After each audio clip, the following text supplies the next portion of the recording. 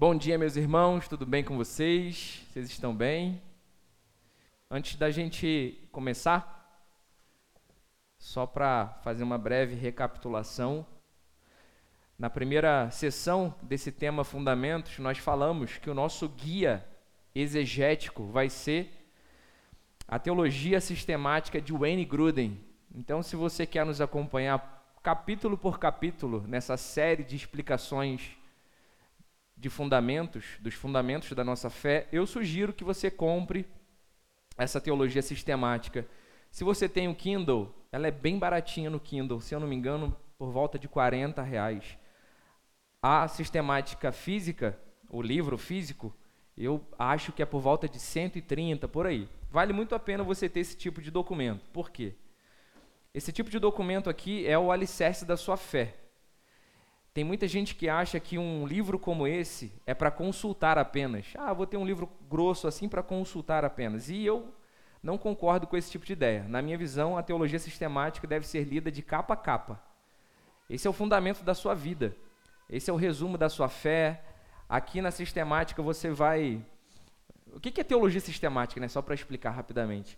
Quando você pergunta assim, Tiago, o que a Bíblia diz sobre tatuagem? Bom, a Bíblia fala pouco sobre tatuagem, mas a Bíblia diz, é uma afirmação muito complexa, porque eu tenho que ver desde Gênesis a Apocalipse o que a Bíblia diz. Isso se chama teologia sistemática. O que a Bíblia fala sobre adoção, por exemplo, sobre a forma como Deus nos adotou como filhos, nós que éramos gentios, afastados do plano salvífico de Deus. O que a Bíblia diz? Bom, o que a Bíblia diz é muito, então eu preciso sistematizar isso. O que é uma teologia sistemática? É um conjunto de textos bíblicos sobre um determinado tema, de capa a capa na Bíblia. Isso é sistemática. Deu para entender? Então você precisa ter uma sistemática. Eu digo que o primeiro livro mais importante na vida de um cristão é a Bíblia, sem dúvida. E o segundo livro mais importante na vida de um crente, sem dúvida, é uma teologia sistemática. Nesse caso, é a de Wayne Grudem. Você pode escolher uma outra, existem muitas outras aí. Beleza? Então, se você quiser nos acompanhar, compre esse livro. Deixa eu ver se eu tenho mais alguma coisa para dizer. Sim, na primeira sessão nós falamos sobre as formas da palavra de Deus. Nós especificamos sobre como existem várias formas da palavra de Deus. Falamos sobre a forma da palavra de Deus como pessoa, vocês lembram? Nos embasamos em João capítulo 1. Jesus é visto como a palavra de Deus. Ele é a palavra de Deus em pessoa. Então, das formas de palavra de Deus, existe a forma de pessoa, que é Cristo. Existe a forma de decreto, existe a palavra de Deus decretiva, que são os decretos de Deus, como lá em Gênesis capítulo 1, versículo 3, Deus disse, haja luz. Ele fez um decreto, essa é uma palavra que sai da boca de Deus, portanto, é uma palavra de Deus decretiva. Beleza? Terceiro, existe a palavra de Deus como aplicação pessoal, que é Deus aplicando a sua palavra diretamente a um homem. Um exemplo disso é Gênesis 2,16, quando Deus diz para Adão e Eva comerem de todas as árvores, menos da árvore do conhecimento do bem e do mal. Ou seja, Deus está falando com Adão e Eva. Terceira forma de palavra de Deus. Quarta forma de palavra de Deus, por lábios humanos. Então, é quando um profeta é usado por Deus para ser a própria boca de Deus, para ser a própria voz de Deus. Um caso clássico desse exemplo é Jeremias 1, versículo 9, quando Deus fala, eis que ponho na sua boca as minhas palavras. O que Deus estava querendo dizer? Quando Jeremias anunciar a sua voz, seria a própria palavra de Deus sendo anunciada. Então essas formas de palavra de Deus são as palavras que estão dentro da nossa palavra escrita, que é a última forma de palavra de Deus. Hoje, nós temos a palavra decretiva, nós temos a palavra como pessoa, nós temos a palavra de aplicação pessoal ou por lábios humanos, compiladas na palavra escrita. Então, hoje Deus não decreta mais coisas novas. Hoje Deus não fala mais por lábios humanos, como palavra inspirada, canônica. Só existe uma forma, a escrita. Nela contém os decretos de Deus, nela contém as aplicações pessoais de Deus a pessoas, né? Aplicações a profetas, a homens e assim por diante.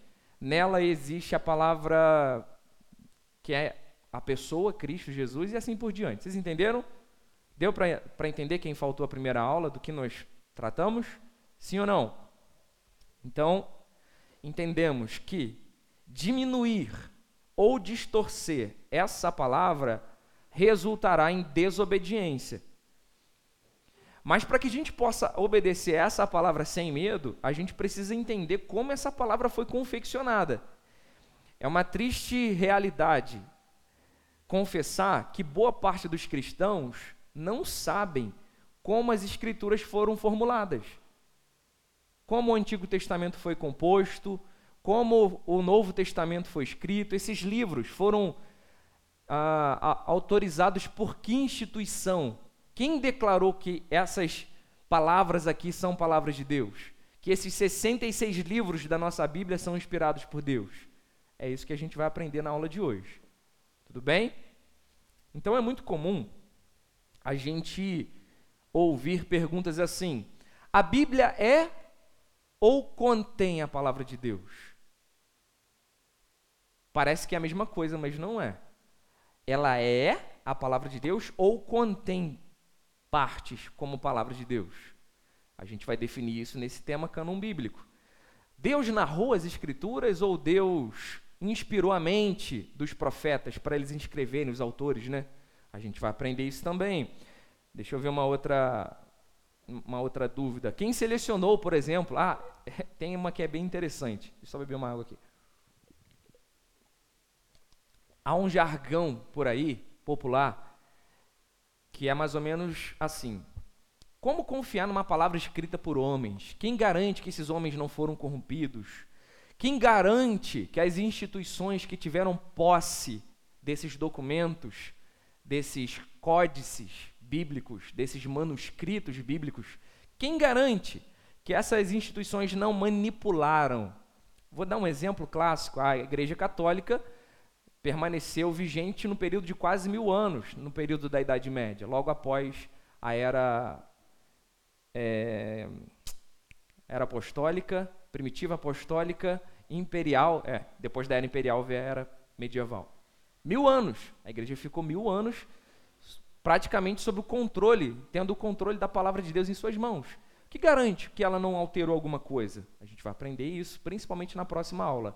Hoje nós vamos nos ater a esse tema, onde surgiu o cânon do Antigo Testamento. Beleza? Vamos orar? Pai, oro para que Teu Espírito nos auxilie nessa jornada, que o Senhor possa esclarecer, que não haja confusão sobre a formação da palavra sagrada do Senhor. A palavra que o Senhor concedeu a profetas, a homens, e chegou até nós a partir da Bíblia. Nós queremos aprender como o Senhor dialogou, como o Senhor expressou a sua voz, como o Senhor escolheu homens para terem autoridade de escreverem, de serem inspirados pelo Senhor, para trazerem esses manuscritos e chegarem até nós como o Antigo Testamento. Nós queremos tocar nesse assunto com muita delicadeza, com muito respeito, sem que haja qualquer devaneio que não seja real. Nós não queremos devanear, fazer suposições que não sejam condizentes com a realidade. Então, nos ensina, nos guia nesse processo, nessa jornada, é o que nós oramos, em nome de Jesus. Amém. Então, vamos lá. Deixa eu só achar meu controlezinho. Onde surgiu o Antigo Testamento, ou pelo menos como o Antigo Testamento foi composto? Bom, primeiro a gente precisa perguntar o seguinte: onde surgiu a ideia de um povo preservar uma coleção de palavras escritas? Você sabe muito bem que o Antigo Testamento faz parte de uma religião específica, que é o judaísmo. O nosso Antigo Testamento é idêntico ao Antigo Testamento, ou pelo menos a palavra escrita autoritativa judaica. Não existe o Novo Testamento, obviamente, né, para os judeus. O nosso Antigo Testamento é idêntico ao Antigo Testamento judaico. Então a gente precisa entender como os judeus formularam esses esses manuscritos, esses códices? A gente vai tentar entender. A gente vai tentar tirar algumas dúvidas como: o Antigo Testamento possui falhas? O Antigo Testamento foi mudado pelos judeus? Será que é confiável olhar para o Antigo Testamento reconhecendo que ele faz parte de uma outra fé chamada judaica e ter esse Antigo Testamento como palavra inspirada para nós? A gente vai estudar isso tudo hoje. Eu recebi essa semana um irmão na barbearia e ele disse assim: eu não acredito na Bíblia porque 60% das escrituras, sem dúvida, foram alteradas pela Igreja Católica ou pelo judaísmo. Será que essa é uma afirmação correta? O que vocês acham? Vocês têm alguma base? Vocês têm dúvidas também quanto a isso? Sim ou não? Não? Todo mundo sabe então como foi formado? Tudo de boa? Só que não, né? Vamos lá então. Eu vou fazer algumas observações sobre a formação do cânon. Eu vou abordar em alguns pontos. Primeiro, o ponto etimológico. O que é esse negócio de cânon? Nunca ouvi falar. Eu conheço cânon de encanamento. O que é cânon? Talvez... Hã? Marca de impressora, né? O que é cânon, Tiago? Bom, primeiro ponto. Vamos definir etimologicamente o que significa cânon. Vocês lembram que a gente falou que só há uma forma segura, uma fonte segura de palavra hoje, que é a forma escrita, ok? Vocês estão comigo, gente? Já acordaram hoje? Tomaram café? Estão dispostos? Então vamos lá, de novo.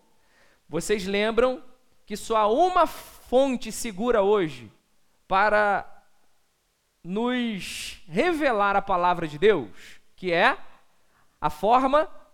Só há uma fonte confiável hoje para nos trazer à tona a palavra de Deus, que é a forma escrita. Essa palavra de Deus, ela é dividida em duas fases: Antigo Testamento e Novo Testamento, Antiga Aliança e Nova Aliança. Quem determinou quais livros eram inspirados no Antigo Testamento? Ou pelo menos quem determinou o cânon do Antigo Testamento? Vamos definir o que é cânon. Cânon é uma palavra grega que significa caniço, cana e caniço. Por que então a gente usa cânon bíblico? Porque o caniço era também utilizado para medir. Era uma vara também de medir. Da mesma forma que existe o metro de medir, o caniço servia para medir. Então, cânon, que significa caniço ou vara, era um termo grego para se referir à medição, regra de medir. Era uma regra que media. Entenderam? Esse termo cânon não é um termo judaico. Os cristãos é que deram esse nome, cânon. A gente vai chegar nesse ponto. A aula de hoje é mais sobre o antigo. Mas a palavra cânon não é uma palavra judaica. Eles não utilizavam esse termo.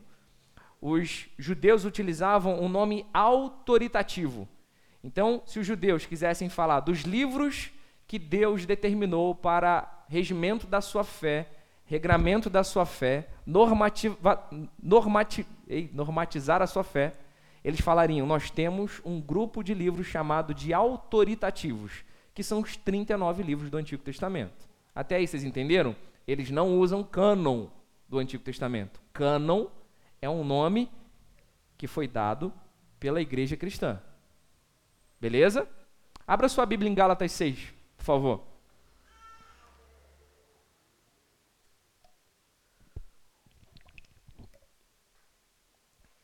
Você acabou de descobrir que a palavra cânon significa regra, vara de medir, padrão, padronização, normatização. Cânon significa isso.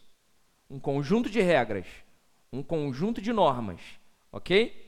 Você vai ver quem usa a palavra cânon no Novo Testamento. O apóstolo Paulo usa essa palavra lá em Gálatas 6, versículo 16. Então vamos lá, Gálatas 6, versículo 16. Paz e misericórdia estejam sobre todos os que andam conforme essa O que está na sua Bíblia? Regra. A palavra grega aqui para regra é cânon. Então vamos tentar entender de acordo com a palavra cânon. Paz e misericórdia estejam sobre todos os que andam conforme esse cânon, e também sobre Israel de Deus. Cânon significa regra. O que aconteceu? Por causa das heresias, principalmente do primeiro e segundo século, os cristãos se reuniram para estabelecer um regramento de fé, um cânon, uma vara de medir, que determinasse os livros confiáveis, os livros autoritários. Eles fizeram uma reunião, a gente vai falar disso mais na segunda aula, hoje é mais do Antigo, mas só para dar uma rápida pincelada no assunto. Eles fizeram uma reunião para determinar que alguns livros deveriam ser considerados livros sagrados. Por causa de muitas heresias surgindo no primeiro século, ficou um pouco perigoso deixar as cartas e os livros que circulavam nas igrejas muito à solta. Então eles precisavam fechar uma linha de raciocínio, uma confissão bíblica, uma confissão de fé. Por isso trouxeram à tona o termo cânon. A primeira menção do termo cânon, no que diz respeito a regramento bíblico, normatização bíblica, foi feito por Anastácio, no ano 293 depois de Cristo. Ele fez uma citação em um de seus livros assim: o pastor de Hermas não pertence ao cânon bíblico. Hermas era um cristão e ele escreveu um livro. Anastácio pegou essa influência de Hermas e disse: olha, gente, por mais que Hermas tenha sido um bom líder da igreja, o livro de Hermas não pertence ao cânon bíblico. Então o cânon foi usado pela primeira vez por Anastácio, no finalzinho do século III. Os judeus, por sua vez, não tinham, como eu já disse, o nome cânon. Então qual era o nome? Livros autoritativos. Eles tinham um conjunto de livros autoritativos que determinavam a sua fé. É isso que você precisa saber a princípio, sobre etimologia. Querem fazer alguma pergunta? Entenderam o termo etimológico de cânon? Então o que significa cânon? Por que o cânon foi atribuído a um conjunto de livros? Vocês sabem, gente? Exatamente. Para assegurar a igreja, normatizar a igreja, criar um grupo de regramento para a igreja. A princípio, até o século II, a igreja não tinha essa intenção, porque era meio que automático você reconhecer uma carta apostólica. Não tinha essa dificuldade de, por exemplo, essa carta aqui, será que veio de Paulo? Não havia essa dificuldade. Por quê? Não havia muitos problemas. Os problemas da igreja é que trouxeram a canonicidade bíblica. As heresias da igreja é que trouxeram a canonicidade bíblica. Você sabia disso? Então, um problema da igreja é que possibilitou que a gente tivesse uma Bíblia assim, organizada, em Antigo e Novo Testamento. Então, os problemas são bênção também. Amém? Vamos lá, para o próximo. Segundo ponto. Ponto orgânico. O que eu quero dizer com isso? Nós temos a falsa ideia de que o grupo de livros autoritativos do Antigo Testamento foi estabelecido meio que monocraticamente, sabe? Alguém olhou, um líder rabino judeu, olhou e disse: nós precisamos fechar os livros do Antigo Testamento. Então vamos lá. Esses 39 livros são inspirados. Isso não aconteceu. Não foi da noite para o dia. Foi algo super orgânico, super natural. Os livros sagrados do Antigo Testamento, eles foram sendo reconhecidos de forma orgânica pela própria comunidade judaica. Era algo natural. Os livros circulavam, os rabinos faziam a prescrição, eles anunciavam as palavras da lei, os sacerdotes anunciavam as palavras da lei, e esses livros eram automaticamente sendo autenticados pelas comunidades judaicas. Então havia um reconhecimento natural da comunidade judaica por causa do seu dia a dia, do seu devocional. Não era algo que alguém decidiu assim, os 39 livros do Antigo Testamento vão ser esses livros aqui. Era natural os livros circularem entre as comunidades, entre as famílias, os sacerdotes lerem, os rabinos recitarem e assim por diante. Era um processo orgânico. Assim também foi o Novo Testamento. As cartas já existiam. Ninguém determinou assim, vamos escrever agora tantas cartas para o Novo Testamento. As cartas existiam e elas foram meio que sendo autorreconhecidas pela própria comunidade do Novo Testamento. Então vamos lá. Quando então que no Antigo Testamento... Oi, fala, Rocha. Boa. Uhum. Sim.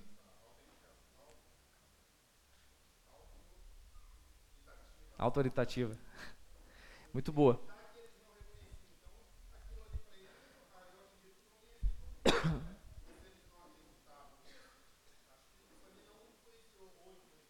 Então, vamos falar sobre esse... Quando que fechou esse grupo de livros autoritativos do Antigo Testamento?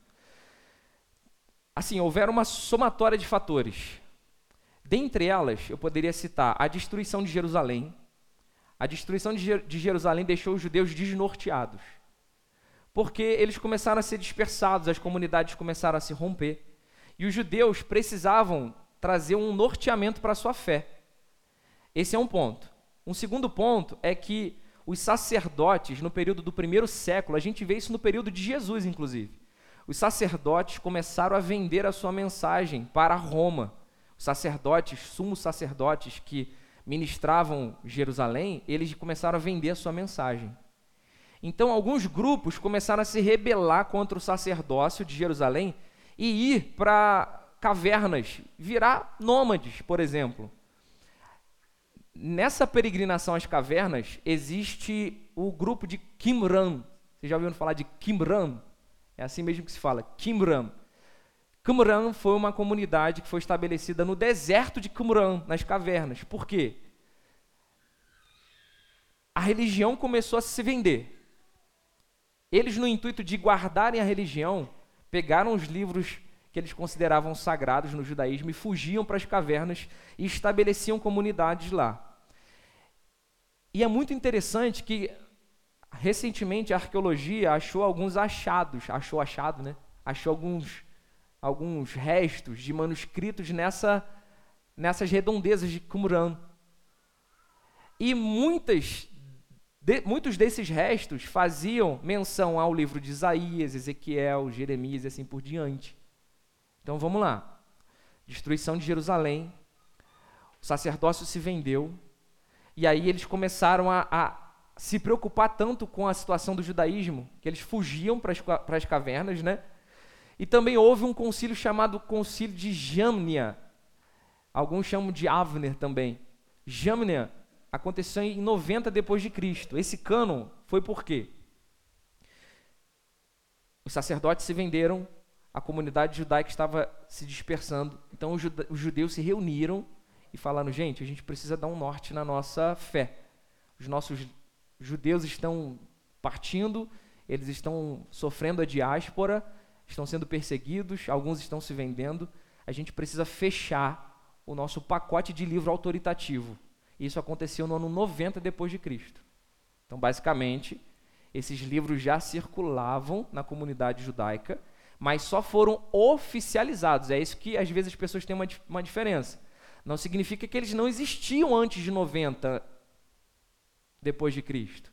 Eles foram oficializados em 90 depois de Cristo por causa dessa somatória de fatores. Alguns judeus se dispersando, alguns se vendendo, sacerdócio vendido.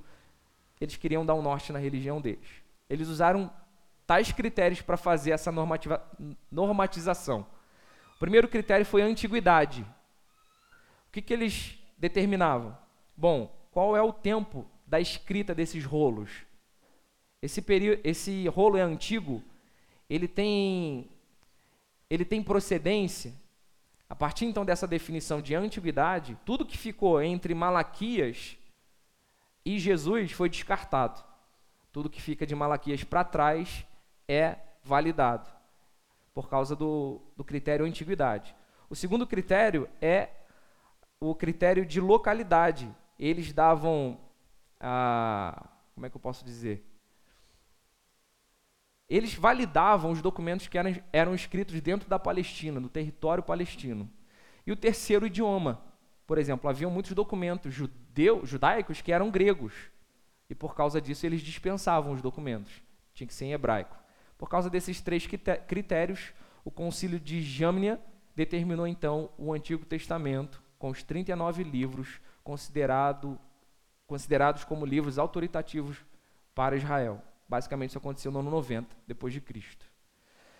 Vocês lembram aí que entre Malaquias e Mateus tem um espacinho em branco? Abre a sua Bíblia aí. Algumas Bíblias antigas, entre Malaquias e Mateus, tinha uma página em branco. Eu não sei se hoje em dia ainda existe, a minha não tem. Mas abre em Malaquias capítulo 4 e vê se tem uma folha em branco logo em seguida. De alguém tem, não? Tem? A tua tem? As mais antigas é que tinham isso aí. Vocês sabem o porquê?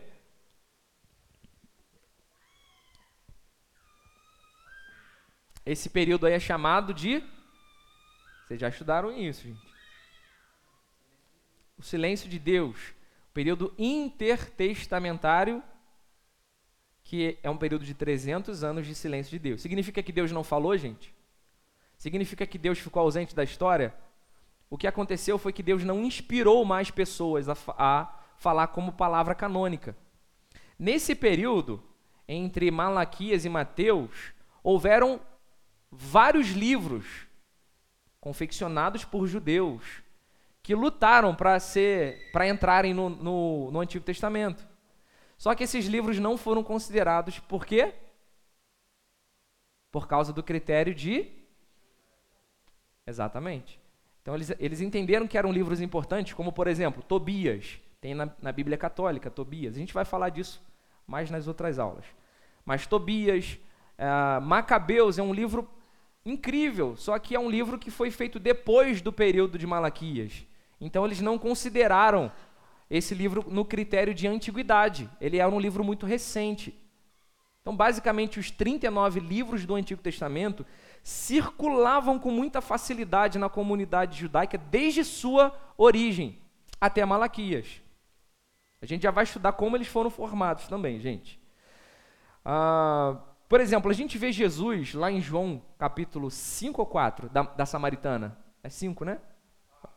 4. Jesus chega lá em Samaria, né, na região de Sicar, e ele começa a conversar com a samaritana. Você sabia que os samaritanos, eles eram considerados inimigos dos judeus? Você sabe por quê?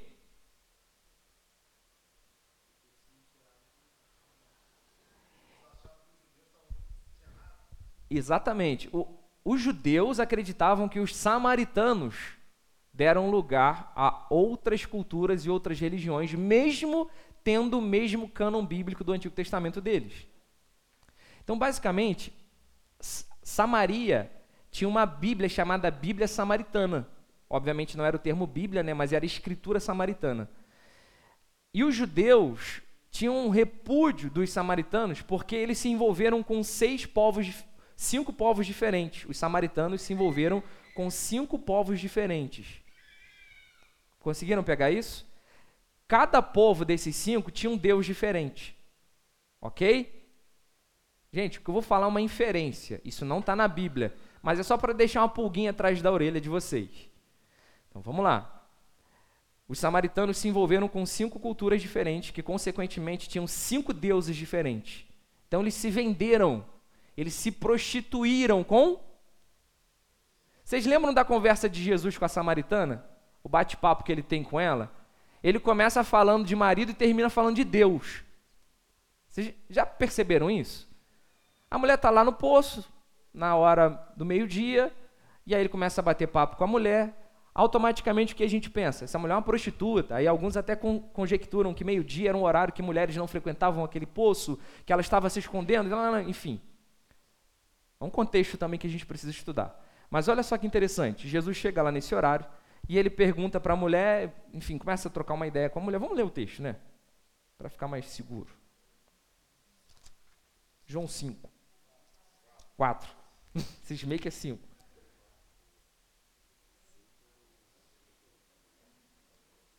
É o de Betesda, né? Versículo 5 do capítulo 4. Assim chegou a uma cidade de Samaria chamada Sicar, perto das terras que Jacó dera ao seu filho José. Havia ali um poço de Jacó. Jesus, cansado de viagem, sentou-se à beira do poço. Isto se deu por volta do meio-dia.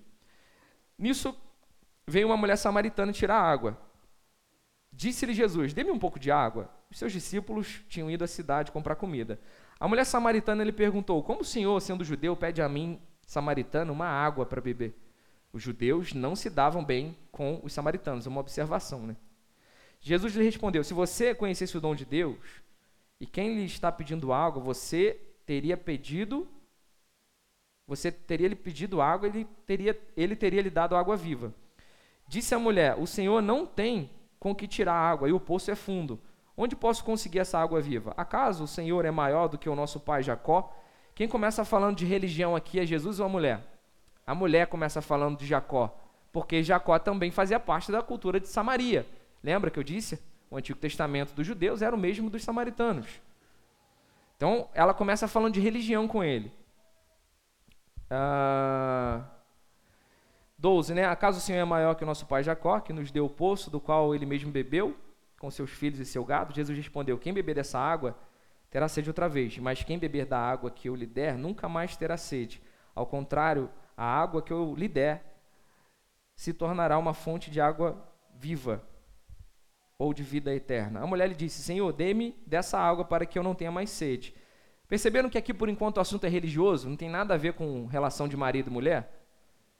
Ele disse: vai, chame seu marido e volte. Aí ele entra no assunto marital aqui, do nada.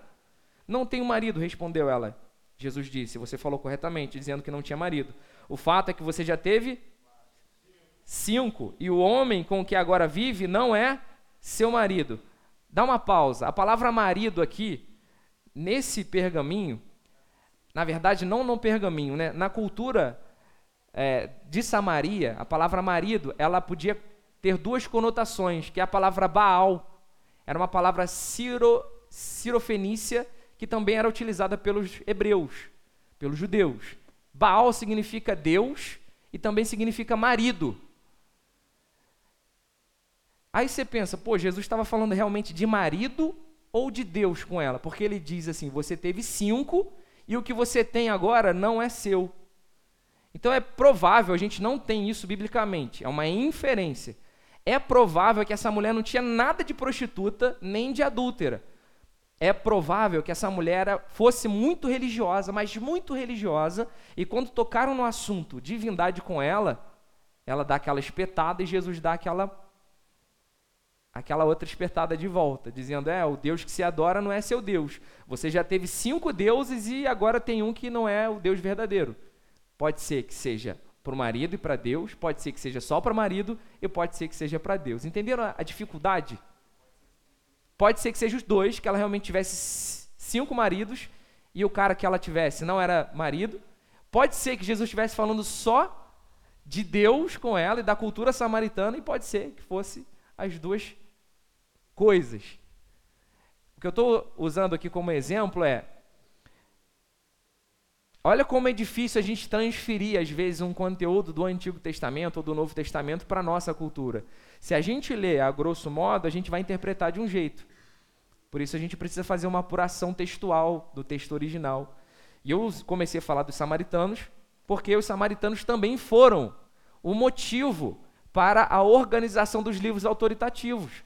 Porque os samaritanos começaram a misturar o judaísmo com uma série de culturas pagãs. O Antigo Testamento também se dá por causa do paganismo samaritano. Um outro ponto importante é que Flávio Josefo, que foi um historiador da época de Jesus, menciona praticamente os 39 livros do Antigo Testamento como livros usados pelas comunidades judaicas. Esse é um argumento fortíssimo para dizer que a comunidade judaica, no período de Cristo, já tinha 39 livros. Um outro exemplo está lá em Lucas 4. Abre aí, Lucas 4, 17.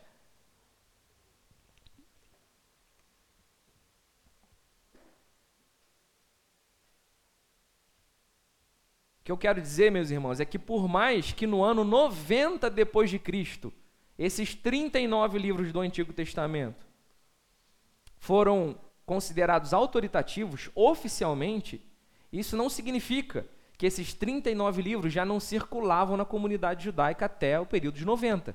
Beleza? Um exemplo disso é Lucas 4. Lucas 4, versículo 17 a 20. Alguém pode ler para mim? Lucas 4, 17 ao 20.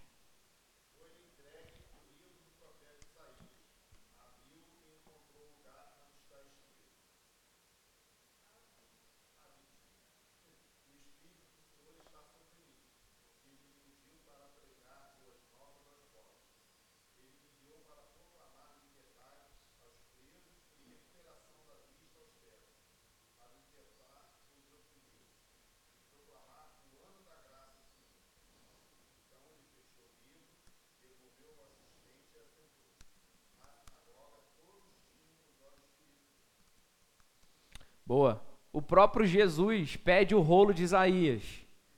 Então, as sinagogas tinham um conjunto de rolos que eles consideravam livros autoritativos.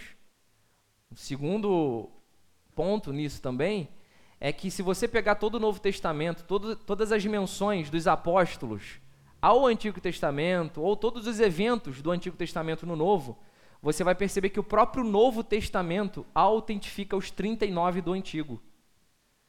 Existem mais de 600 menções do Antigo Testamento feitas pelos apóstolos, pelos escritos do Novo Testamento e pelo próprio Jesus. E nenhum deles foge desses 39 livros. Então, as menções dos textos se enquadram nos 39 livros que a gente tem e que os judeus também têm. Deu para entender, então, essa forma orgânica de estabelecer os livros que eram confiáveis ou não? Não teve alguém que olhou de cima para baixo e definiu, esses livros são sagrados. Não, isso foi sendo naturalmente. Os livros foram passando de comunidade para comunidade, de sinagoga para sinagoga, depois do cativeiro babilônico, no período que as sinagogas foram inventadas e assim por diante. Um outro ponto interessante é o ponto em que o cânon foi dividido. O Antigo Testamento foi dividido da seguinte forma. Agora uma parte bem importante. A gente vai ler um pouquinho. Vamos falar um pouco da origem. A origem da composição e da divisão do cânon do Antigo Testamento. Vocês conseguem ler daí? Se eu ficar aqui, atrapalha? Atrapalha ou não? Vou ficar assim. O cânon protestante do Antigo Testamento, composto pelos 39 livros, é exatamente igual ao cânon hebraico massorético. O cânon massorético é a Bíblia hebraica em sua forma definitiva, vocalizada e acentuada pelos massoretas. Preste atenção nesse nome, massoretas. Vamos definir quem são os massoretas? Os maçoretas eram judeus estudiosos que se dedicavam à tarefa de guardar a tradição oral, maçora, da vocalização e acentuação correta do texto. À medida que um sistema de vocalização foi sendo desenvolvido entre 500 e 950 a.C., o texto consonantal que foram recebidos pelos soferins. O que eram os soferins, gente?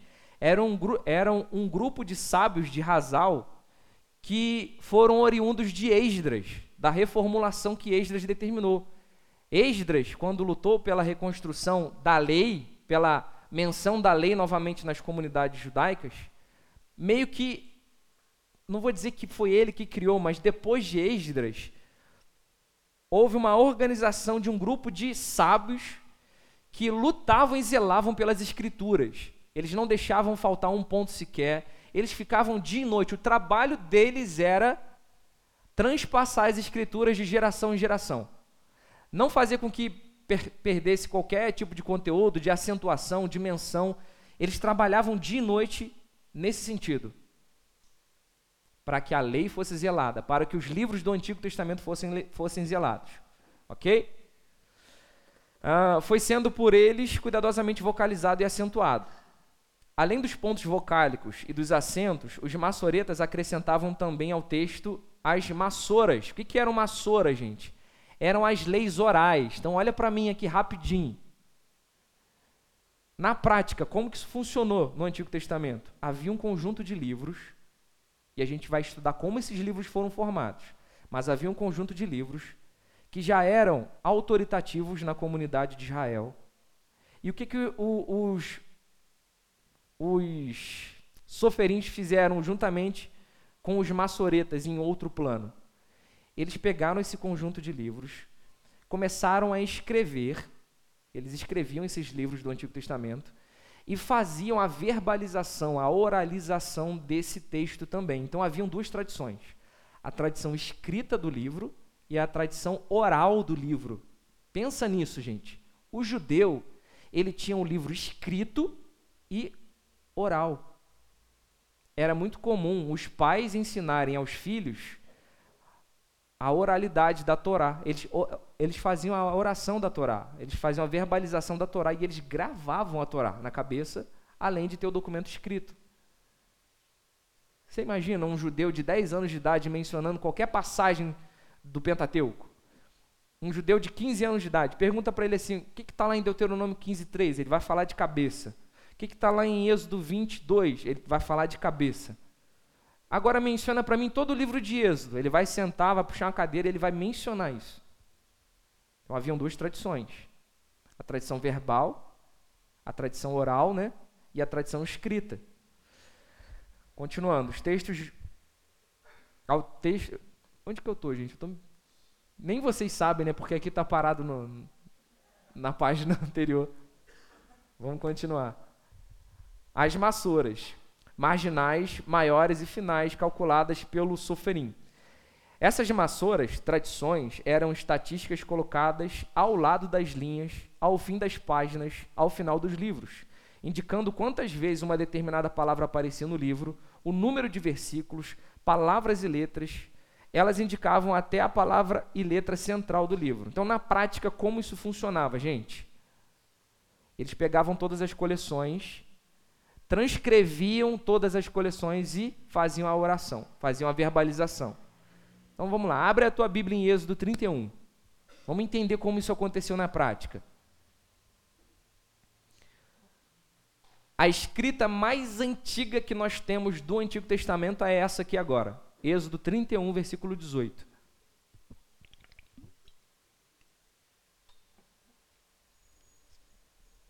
Essa é a coleção mais antiga de escritos do Antigo Testamento.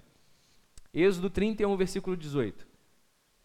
Quando o Senhor terminou de falar com Moisés no Monte Sinai, deu-lhe as 2 tábuas da aliança, tábuas de pedra, escritas pelo dedo de Deus. Ok? Agora pula para Êxodo 32, um capítulo à frente. Êxodo capítulo 32, versículo 16. As tábuas tinham sido feitas por Deus. O que nelas estava gravado foi escrito por Deus. Então olha para mim aqui. Quem escreveu o documento mais antigo do Antigo Testamento? Deus. Que documento era esse? As tábuas da lei. Os 10 mandamentos. Esse é o documento mais antigo que nós temos, escrito, que foi escrito pelo próprio Deus e foi dado a Moisés. Abra em Deuteronômio capítulo 31. Onde essa escritura estava? A gente vai descobrir.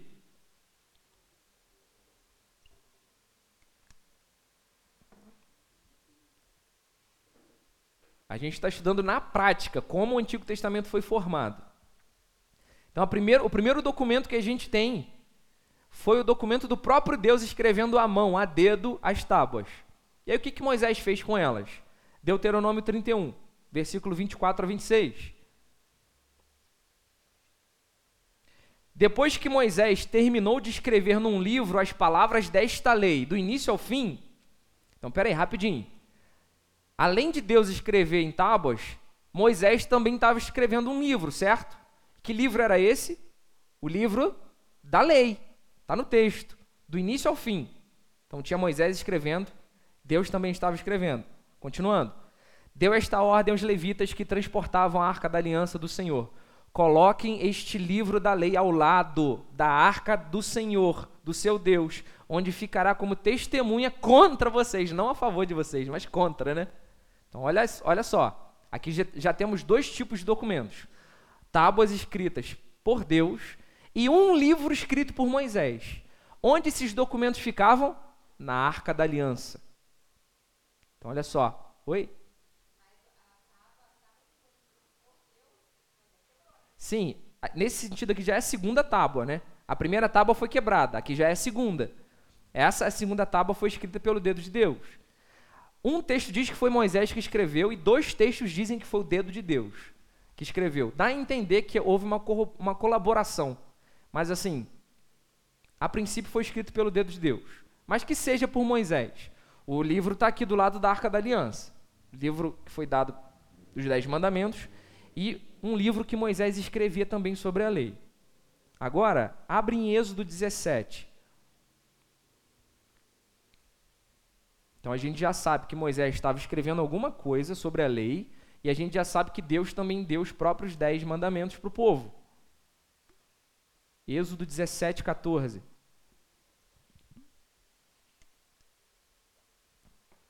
Depois o Senhor disse a Moisés: escreva isto num rolo como memorial e declare a Josué que farei que os amalequitas sejam esquecidos para sempre debaixo do céu.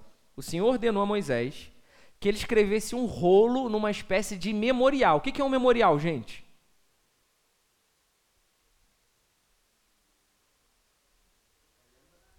Ah? O memorial é algo que trouxesse à memória do povo alguma coisa, certo? O que você acha que é? Bom, a gente não tem explicitamente no texto o que é, mas é bem provável, os judeus inclusive pensam isso, que Moisés recebeu oralmente do próprio Deus tudo o que aconteceu nos primeiros livros da Bíblia, principalmente em Gênesis, obviamente, né, gente? Gênesis aconteceu sem alguém relatando, não tinha alguém presenciando Gênesis. Então Gênesis precisou ser revelado, né? E há um comum acordo de que foi Moisés, dado por Deus. Deus deu um memorial a Moisés, fez Moisés não lembrar, né, porque ele não sabia, mas fez Moisés ouvir toda a história, desde o processo da criação até o momento exato em que eles estavam vivendo no Êxodo. Abra agora em Êxodo 24.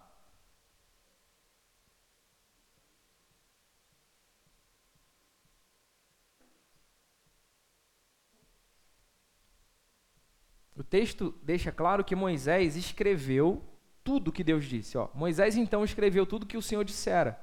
Na manhã seguinte, Moisés levantou-se, construiu um altar ao pé do monte e ergueu 12 colunas de pedra, representando as 12 tribos de Israel. Abra em Números 33.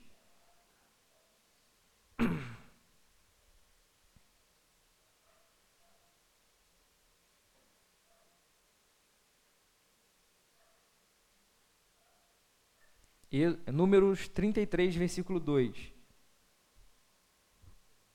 Olha aí. Olha como o processo de escrita foi sendo composto, gente. Olha para mim rapidinho, antes de ler. A gente já aprendeu que Deus deu uma lei, os 10 mandamentos. A gente aprendeu que Moisés transferiu essa lei para um livro. E que Moisés também escrevia outras coisas nesse livro. A gente também aprendeu que Deus declarou a Moisés que ele deveria escrever um memorial, uma lembrança de todas as coisas que aconteceram até aquele momento com o povo de Israel. Agora, olha o que o texto diz. Números 33, verso 2. Por ordem do Senhor, Moisés registrou as etapas da jornada do povo. Esta foi a jornada deles, por etapas. Aí fala a etapa, né? Então, olha só. Moisés também escreveu as etapas do povo de Israel, todo o processo da formação do povo. Deuteronômio 31, versículo 22. Abre aí.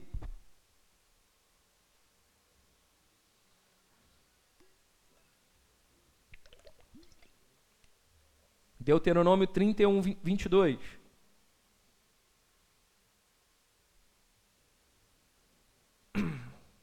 Então, naquele dia, Moisés escreveu esta canção e ensinou-a aos israelitas. Moisés formando cultura. Moisés está implementando no povo uma raiz, a história do povo. Ele está contando todo o processo de tirada de Deus, de como Deus escolheu aquele povo, de como Deus está transitando aquele povo até uma terra prometida. Sem dúvida, Moisés recebeu, desde Gênesis, toda a história de Adão, a história de Caim e Abel, tudo que está relatado, tudo que está escrito foi uma revelação do próprio Deus a Moisés. Deuteronômio 31, né? Deuteronômio a gente acabou de ler. Josué 24. Aí Moisés está prestes a morrer, ou já morreu, né? Aqui Moisés já morreu há muito tempo. Josué 24.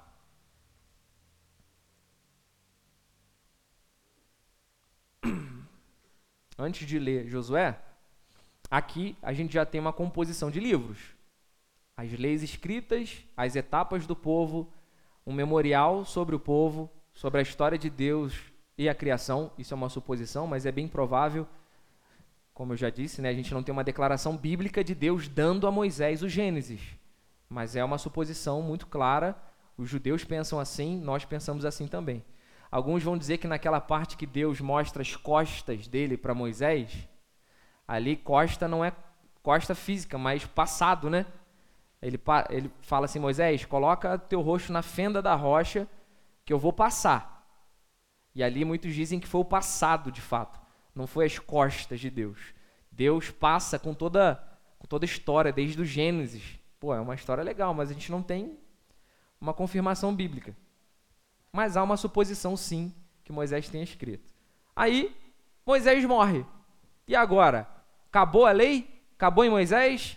Não tem mais escrito? Não tem mais nenhum livro? Josué 24, 26. Josué registrou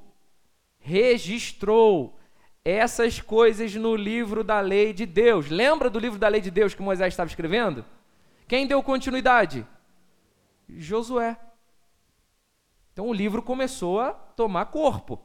Já não tinha mais só dois autores, Deus e Moisés. Tinha também Josué. Aí, gente, com o desenrolar do tempo, mais tarde, outros em Israel que exerciam o ministério profético continuaram a agregar nesse livro da lei documentos. Não só no livro da lei, mas livros periféricos, que foram compostos como livros autoritativos pela própria comunidade. Se datarmos Ageu de 520 a.C., Zacarias 518 a.C., Malaquias 435 a.C., os últimos profetas, né? A gente tem uma composição profética, uma composição histórica, uma composição legal no que diz respeito à lei.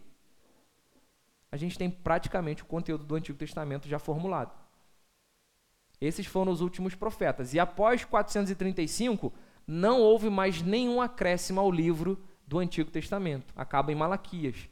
Lembra que eu disse do período interbíblico ou intertestamentário? Esse período de 300 anos entre Malaquias e Mateus. Chegou Malaquias, interrompe a seção de livros autoritativos. Os judeus já têm isso formulado para a cultura e religião deles. Beleza? Então a gente pegou alguns textos, recheou aqui alguns textos bíblicos para te mostrar como houve um processo orgânico de formação textual. Não foi algo que alguém determinou de cima. O próprio povo ia escrevendo com o passar do tempo, com as etapas do processo histórico, e eles tinham, então, 39 livros. Querem fazer alguma pergunta? Sim ou não? Tá muito pesado hoje, gente? Quando tem muita história assim, fica meio difícil, né? Mas depois ouve de novo no Spotify, com calma. Oi? Alguém falou alguma coisa? Vamos continuar, que eu já estou quase acabando. A gente vai falar agora sobre a divisão do Antigo Testamento. Como que os judeus dividiram esse Antigo Testamento? O Antigo Testamento é chamado de cânon massorético, como eu já disse, né? Porque foram os massoretas que foram os zeladores dos escritos. Lembra esses escritos aí de Josué, dos profetas, de Moisés? Lembram? Então, quem zelou por eles? Foram os massoréticos. Eles zelavam por essa tradição, passava de livro para livro, prescrevia, escrevia de novo, fazia a oração, a verbalização, né, da lei, dos livros. Então, o nosso conteúdo protestante que nós temos hoje de 39 livros é o mesmo conteúdo dos 39 livros do cânon massorético. A gente vai entender como ele é dividido. A primeira divisão se chama Torá. Repita comigo, Torá. Torá. Você sabe o que é Torá? Tá aqui, né? Poxa, vou tirar a cola. Tô brincando. O que era a Torá, gente? Os 5 primeiros livros, a gente chama de Pentateuco, é uma palavra grega, né? A gente é pentacampeão no Brasil, é penta? É penta, né? Penta em grego é? Até, por enquanto é penta. Penta em grego é 5. Pentateuco, 5 livros. Mas não é esse o nome original. O nome original é Torá, que é Gênesis, Êxodo. Vou tirar para ver se vocês sabem de cabeça os outros. Vamos lá? Pentateuco, de cabeça?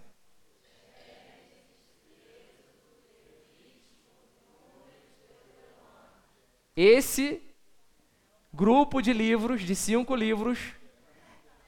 O que foi, gente? O que aconteceu? Igual a escolinha, né? Ah, tá. Gente, preste atenção nisso aqui. Os judeus consideravam esses 5 livros como a autoridade máxima.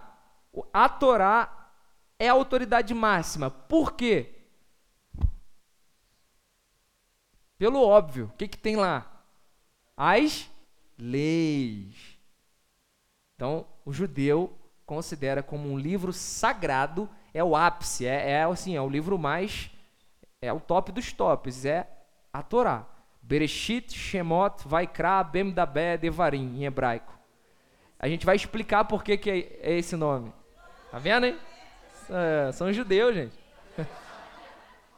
Já quase fui judeu, gente, de verdade.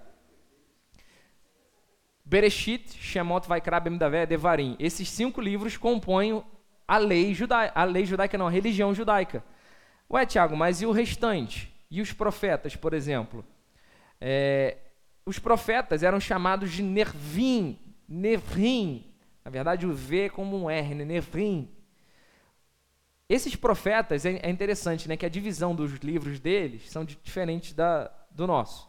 Eles consideram, por exemplo, Josué um livro profético, o livro de Juízes um livro profético, o livro de 1º e 2º Samuel como livro profético, e não tem 1º e 2º Reis, 1º e 2º Crônicas. Aliás, gente, uma diquinha aí, né? Não se fala 1º a Reis ou 1º a Crônicas, 1º a Samuel, porque a carta não é destinatária, ok? Só se fala a quando ela é destinada. Então, carta de Paulo aos Gálatas.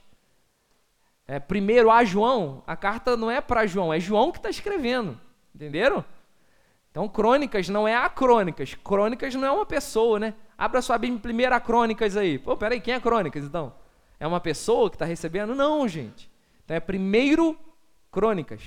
1º Reis, não 1ª Reis. Alguns falam assim, né? Primeira, né? Nem 1º a. 1ª Reis, por favor. Não, é 1º Reis. Continuando. A composição dos profetas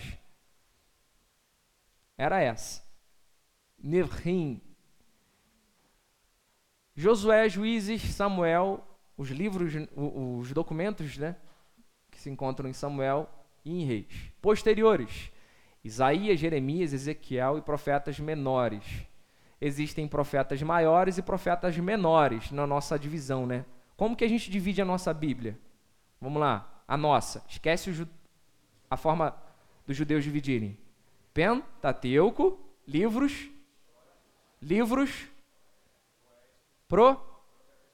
e profetas. A gente divide o nosso Antigo Testamento em 5, certo? Pentateuco, histórico, poético, profetas maiores e profetas menores. Como os judeus dividem o Antigo Testamento? Em 3. Torá, profetas e escritos. A gente vai chegar no escrito daqui a pouco. Por que a gente chama profeta maior e profeta menor? Significa que um profeta é mais importante que outro? Por exemplo, Naum pertence a qual classe? Maior ou menor? Isaías pertence à classe maior ou menor? Maior. Ezequiel? Daniel. Começa a dar uma... Por quê, gente? Significa que eles eram mais importantes? Não. O maior e menor diz respeito à quantidade de documento. Então, Naum tinha pouco documento, por isso ele é menor. Não é porque ele é pequeno, nem porque ele é menos importante. É porque tem poucos registros. Agora, compara, por exemplo, aos 66 capítulos de Isaías. Isaías é um profeta maior, porque ele tem mais composição textual. É só por isso. Não significa que é uma subestimação, não.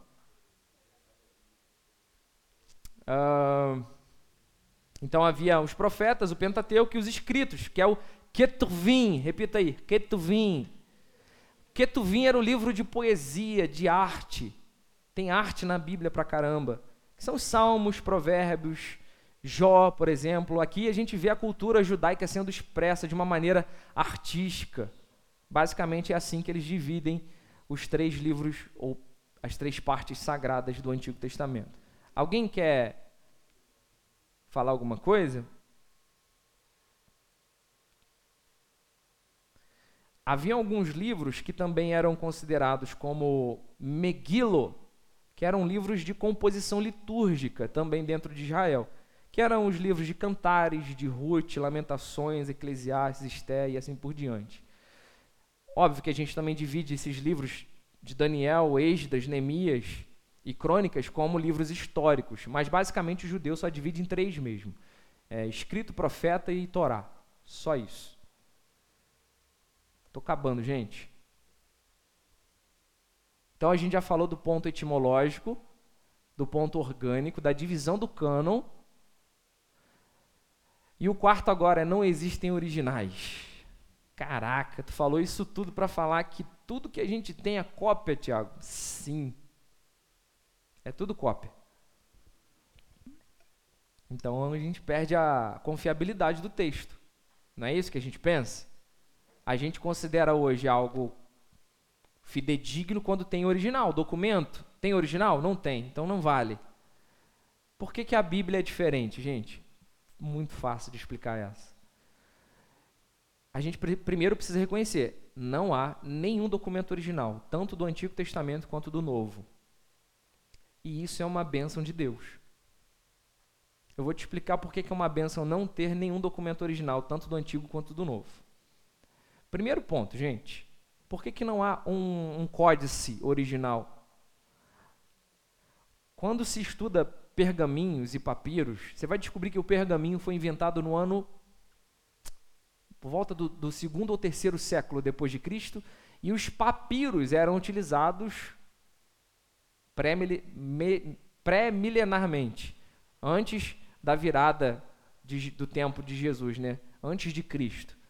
O papiro era utilizado comumente. Só que olha só, gente, o papiro era uma alga que ficava nas redondezas do lago da Galileia, tinha uma grande concentração no Egito também. O papiro era uma alga mesmo marítima. Imagina você escrevendo uma alga marítima, gente. Então o que acontecia? Os massoréticos, os judeus, Moisés, Josué, os profetas, quando escreviam documentos, eles escreviam em documentos super corruptíveis, que se corrompiam com o tempo. O papiro tinha uma média de 80 anos de vida, gente. Então, como que você quer um documento escrito pelas mãos de Moisés, se em menos de 100 anos o papiro entrava em corrosão? Não tinha como. Então, tudo que nós temos do Antigo Testamento é cópia. Mas isso não tira a fidedignidade. Gente, hoje eu estou travando. Fidedignidade. Isso não tira a fidelidade do texto. Por quê, gente? Muito fácil. Preste atenção. O cara olha assim: a Igreja Católica mudou o Novo Testamento. A Igreja Católica não tinha posse dos originais do Novo Testamento. Bem como os judeus não tinham posse de nenhuma original. Tudo era... E quanto mais cópias se tem de um documento, mais difícil burlar. Isso é uma bênção. Imagina se tivesse o documento original que João escreveu. Esse documento estaria na posse de alguma instituição. Imagina como faria um palco disso. Imagina a Igreja Católica com um códice original. Óbvio que existem códices originais. Mas esses códices são cópia também. A gente vai estudar isso na próxima aula. Então, assim, gente, é uma bênção não ter nenhum escrito original. Porque não está na posse de ninguém. Ninguém pode fazer venda disso. Imagina a Igreja Católica com a posse do Novo Testamento original. Meu Deus do céu. E isso nos dá segurança de muita coisa. Eu mencionei isso na última aula, para finalizar. Quando eu fiz faculdade de História, na minha turma tinham 40 alunos. 38 alunos não consideravam a figura de Jesus nem como ser histórico.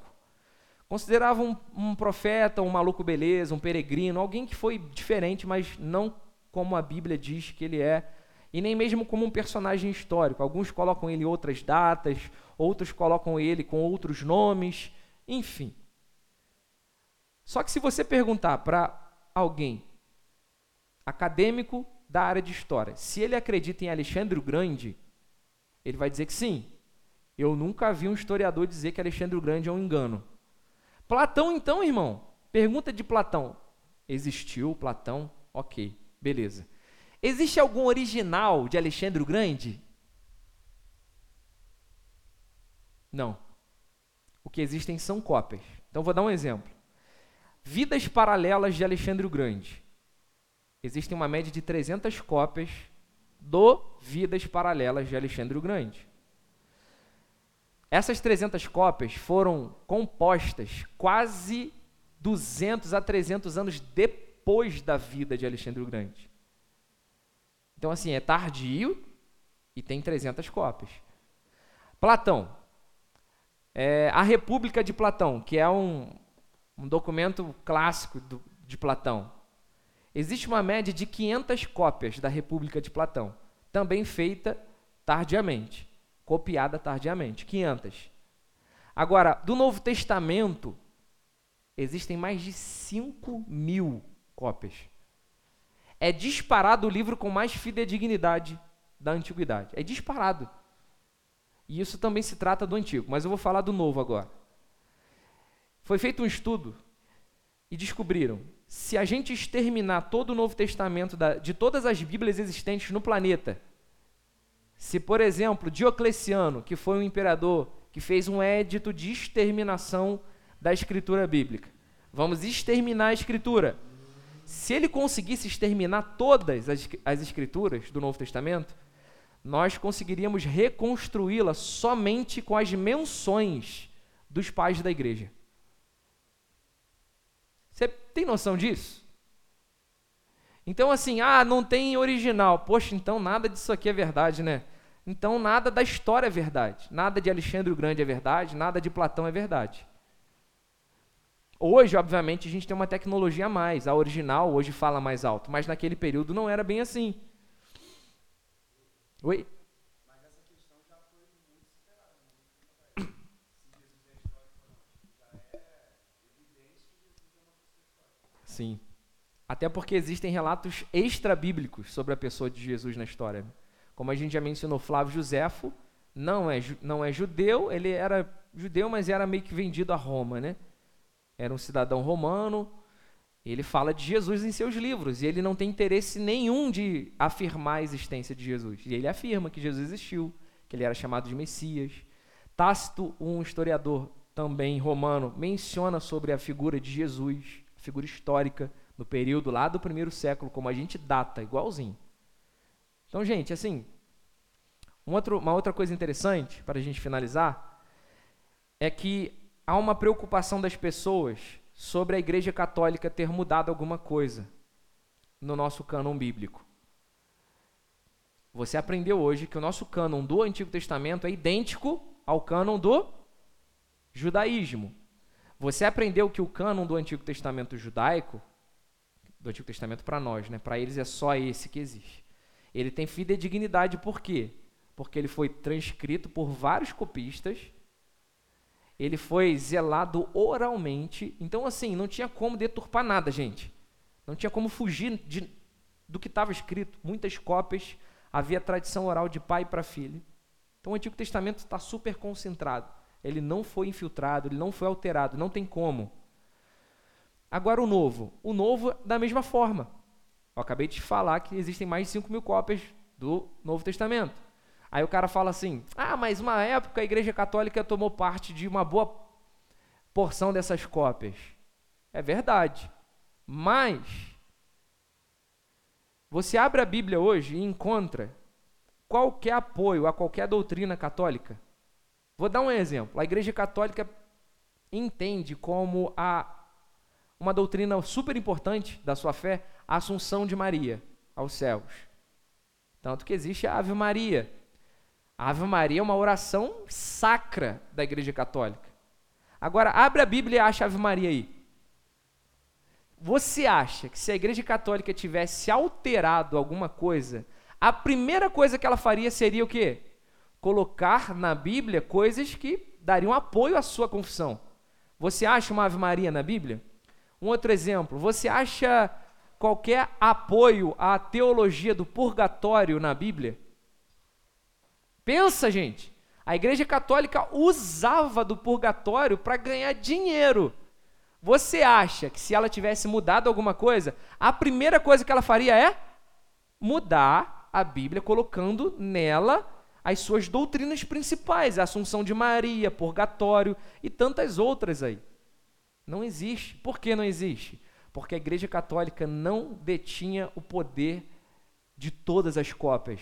Ela poderia ter boa parte das cópias, mas existiam 3.000 cópias espalhadas pelo Oriente, pela Grécia, pela Ásia, que poderiam contestar que ela estava errada. Fala, Rosinho.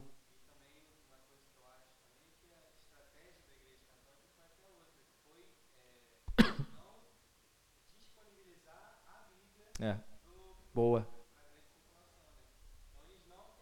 Muito bom. Muito boa observação. Sua observação foi perfeita. A Igreja Católica fez o contrário, ela proibia as pessoas de acessarem. Por quê, gente? Porque se elas acessassem com plenitude,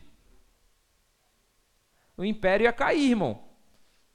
Acho que o Jean falou isso alguma vez, que uma das formas... Foi o Jean que falou isso? Eu não lembro. Que uma das formas que as pessoas têm de manipular é privar o conhecimento mesmo. Por isso muitos pastores não querem que vocês conheçam coisas. Porque aí vocês vão ter contra-argumentação contra eles, né? Enfim. Minha gente...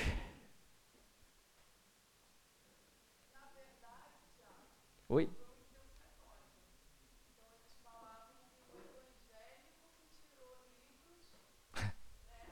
É.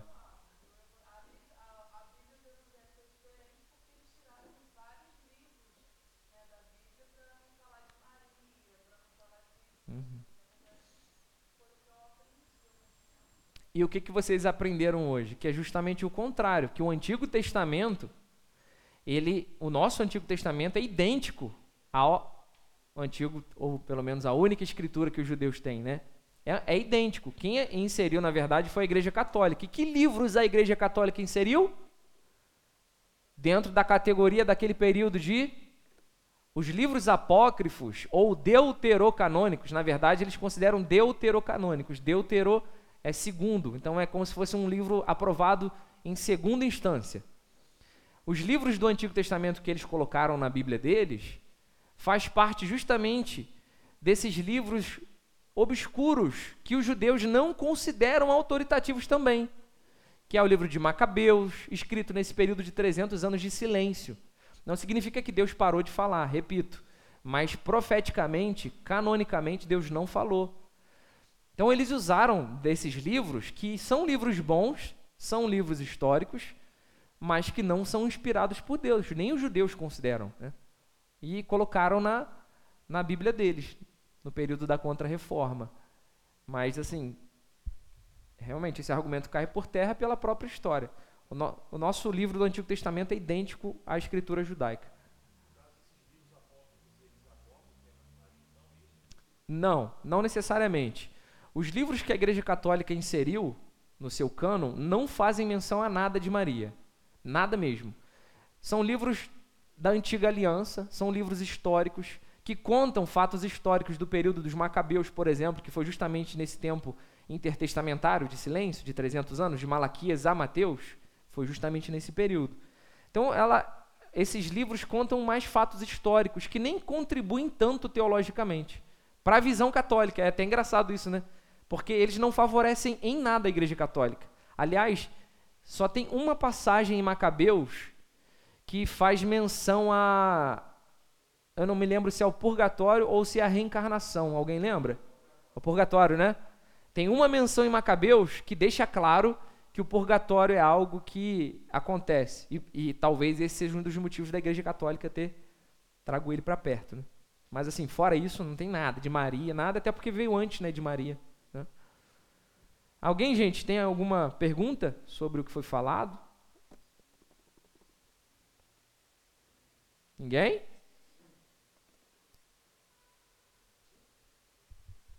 Fala, Jean. Ou quer fazer algum acréscimo? Vamos recapitular? Perguntar para vocês se vocês entenderam mesmo. Onde surgiu o cânon do Novo Testamento, do Antigo Testamento? O que é cânon etimologicamente? Caniço, cana, cachaça, tô brincando.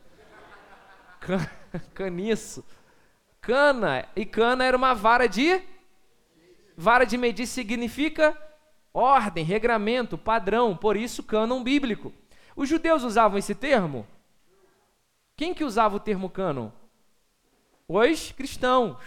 Atanásio foi o primeiro a mencionar esse nome no que diz respeito a regramento de livros, né? Mas os judeus usavam o nome livros autoritativos. Esses livros foram divididos em 3 partes. A gente vai falar daqui a pouco de novo. Qual parte, gente? Quais partes, né? Vai? Torá. Hã? Nevim, Ketuvim. Boa. Falamos sobre a composição orgânica do Antigo Testamento. Por que é orgânica, gente? Porque esses livros foram sendo escritos naturalmente, organicamente. Não foi alguém de cima para baixo que saiu escrevendo para doutrinar a comunidade judaica. Eles foram escritos por Moisés no período certo, Josué acrescenta, os profetas acrescentam, os livros históricos acrescentam e assim por diante. Aprendemos sobre a divisão do Antigo Testamento. O texto do Antigo Testamento basicamente foi compilado pelos massoréticos. Por que eles compilaram, gente, o Antigo Testamento?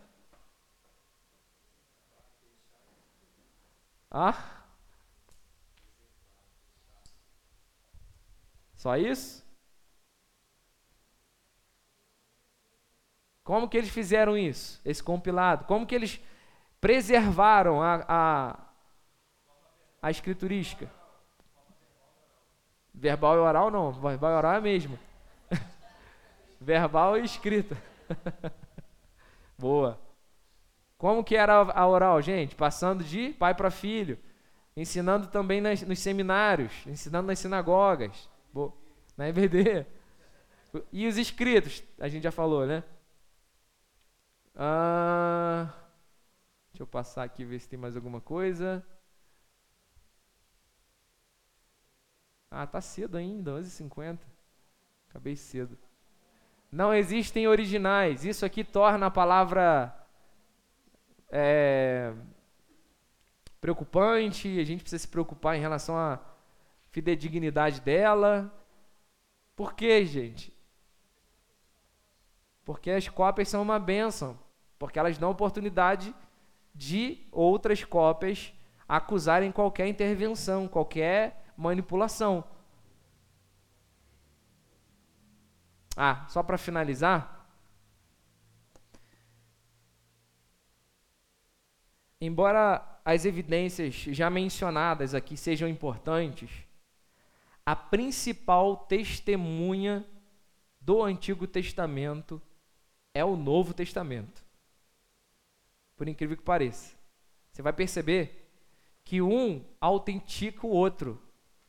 O Antigo Testamento está apontando para um tempo de nova aliança. Esse tempo vem.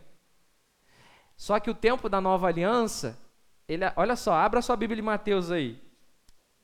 Falar do que a gente falou no seminário lá de escatologia essa semana. Mateus capítulo 1.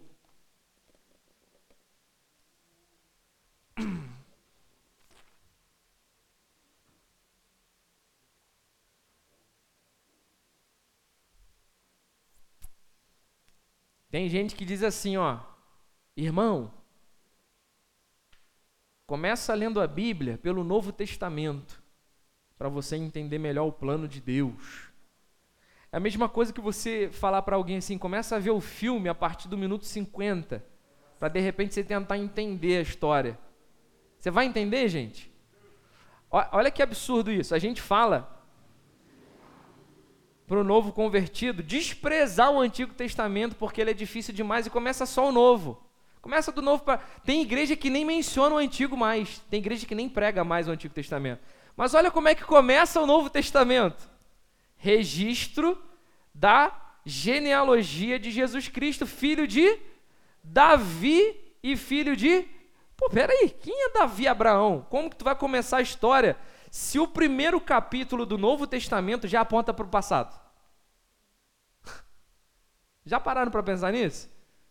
Despreza o Antigo Testamento e olha só para o Novo. Mas como? Se eu começo o Novo, e Mateus fala assim, registro da genealogia de Jesus Cristo, filho de Davi e de Abraão. Quem é Davi e Abraão? Para entender sobre Jesus Cristo, eu preciso entender sobre Davi e Abraão. Como entender sobre Davi e Abraão? Então é legal que o Novo Testamento está sempre apontando para o Antigo e o Antigo apontando para o Novo. Eles vão se convalidando. Então a principal testemunha do Antigo é o Novo. E a principal testemunha do Novo é o Antigo. Jesus e os apóstolos não questionaram em momento nenhum o cânon hebraico na época deles. Então os livros autoritativos judaicos não foram questionados por Jesus e pelos apóstolos. Pelo contrário, foram mencionados 600 vezes. Todos os livros mencionados por Jesus ou apóstolos correspondem a esses 39 livros do Antigo Testamento. Entretanto, não citam nenhuma vez os apócrifos. Então, por exemplo, Jesus não cita Macabeus. Jesus não cita Tobias.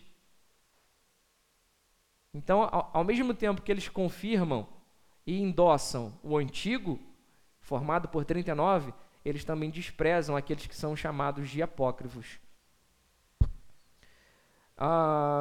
É isso. Querem fazer alguma pergunta? Posso orar para a gente fechar? Na próxima sessão a gente vai falar de Septuaginta. Um grupo de 70 sábios judeus que transferiram a escritura hebraica para o grego. A gente vai falar sobre os problemas disso e a gente vai começar a falar sobre a confecção do Novo Testamento. Vocês vão ver como que o Novo Testamento também foi da mesma forma que o Antigo, super orgânico. As cartas eram direcionadas para as igrejas e eram reconhecidas pelas próprias igrejas. Não foi alguém de cima. Tem gente que diz que foi o Concílio de Nicéia. O Concílio de Nicéia que determinou os livros da... Gente, isso é loucura. O que acontece é que houve uma oficialização, assim como houve uma oficialização do Antigo, lá em 90, depois de Cristo. Houve uma oficialização dos livros que já circulavam por causa das heresias. Ário, principalmente, foi responsável por isso. O Ário era um cara difícil, né? Dizem que São Nicolau deu um tapa na cara de Ário. O Papai Noel nosso, que a gente... Sério, tem mesmo a tradição de que São Nicolau deu um tapa na cara de Ário. Eu não sei se isso é verdade. Sabe, Alanzinho? A tradição diz que Papai Noel deu um tapa na cara de Ário. Vamos orar? Fique de pé. Ficou confuso hoje, gente? Eu fiquei preocupado porque hoje a gente leu muito, né, e tal. Pode falar sincerão, foi confuso? Mais ou menos? Não precisa mentir não, gente, sério.